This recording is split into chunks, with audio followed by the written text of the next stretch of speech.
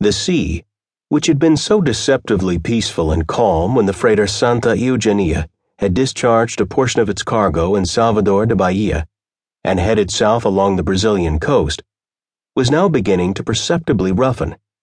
Whitecaps flecked the growing waves beneath a dismal morning sky, rapidly filling with threatening black clouds. A sudden chill touched the rising wind. The increased movement brought protesting creaks from the rusty plates of the ship, which nosed deeper into the murky green depths, as if searching for the cause of this abrupt unfriendliness. In the small galley below, dishes slid haphazardly and pots clattered. Dim bulbs in the forecastle angled perilously on their twisted flecks, swaying erratically, throwing monstrously distorted shadows across the stacked bunks. On the small open bridge that jutted from the wheelhouse, Captain Enrique Juvenal, master of the Santa Eugenia, studied the latest radio reports of the storm into which the ship was heading, and shook his head. Captain Juvenal was worried. A cautious man by nature, he knew his beloved Santa Eugenia was neither the newest nor the sturdiest of freighters, and he also knew his cargo was in severe imbalance as a result of their offloading in Salvador da Bahia. And even more, he knew that the sudden tropical storms that could sweep this area, while rare, were certainly no less treacherous for that. He leaned over the flaking rail of the bridge and stared down at his young first mate, balancing himself expertly on the pitching deck below, busily directing the shifting of the meager deck cargo in an effort to put some semblance of security into their tenuous position. Captain Juvenal scratched his heavily bearded face and sucked fiercely on his thin black cigar. Smoke billowed about him, to be instantly snatched away by the increasing gale.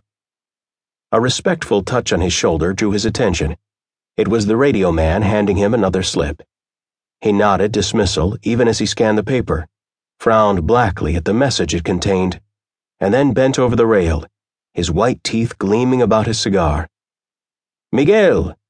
The first mate looked up, gave one final suggestion over his shoulder to his men to prevent them from disappearing for coffee while he was gone, and trotted up the narrow companionway. He paused a moment at the top to study the darkening horizon, and then touched his cap. "Sir? How's the work going?" The mate raised his shoulders. "Slow." His tone seemed to indicate that in his opinion it was also largely useless. He met the captain's eye squarely. "It isn't the deck cargo that's the problem, sir. It's those large generators in the hold, the ones for Buenos Aires, and we can't move those at sea without our equipment." "I know." The captain puffed on his cigar, thinking. His eyes dropped to the slip of paper in his hand, and then came up again. "How much of the cargo goes off in Rio, and how much in Santos?" The mate stared at him a moment, and then smiled in sudden understanding. He dragged a thick batch of papers from his hip pocket, wet a finger, and began leafing through them. The news was good. When he looked up, it was with satisfaction. "Not a great deal for either place, sir.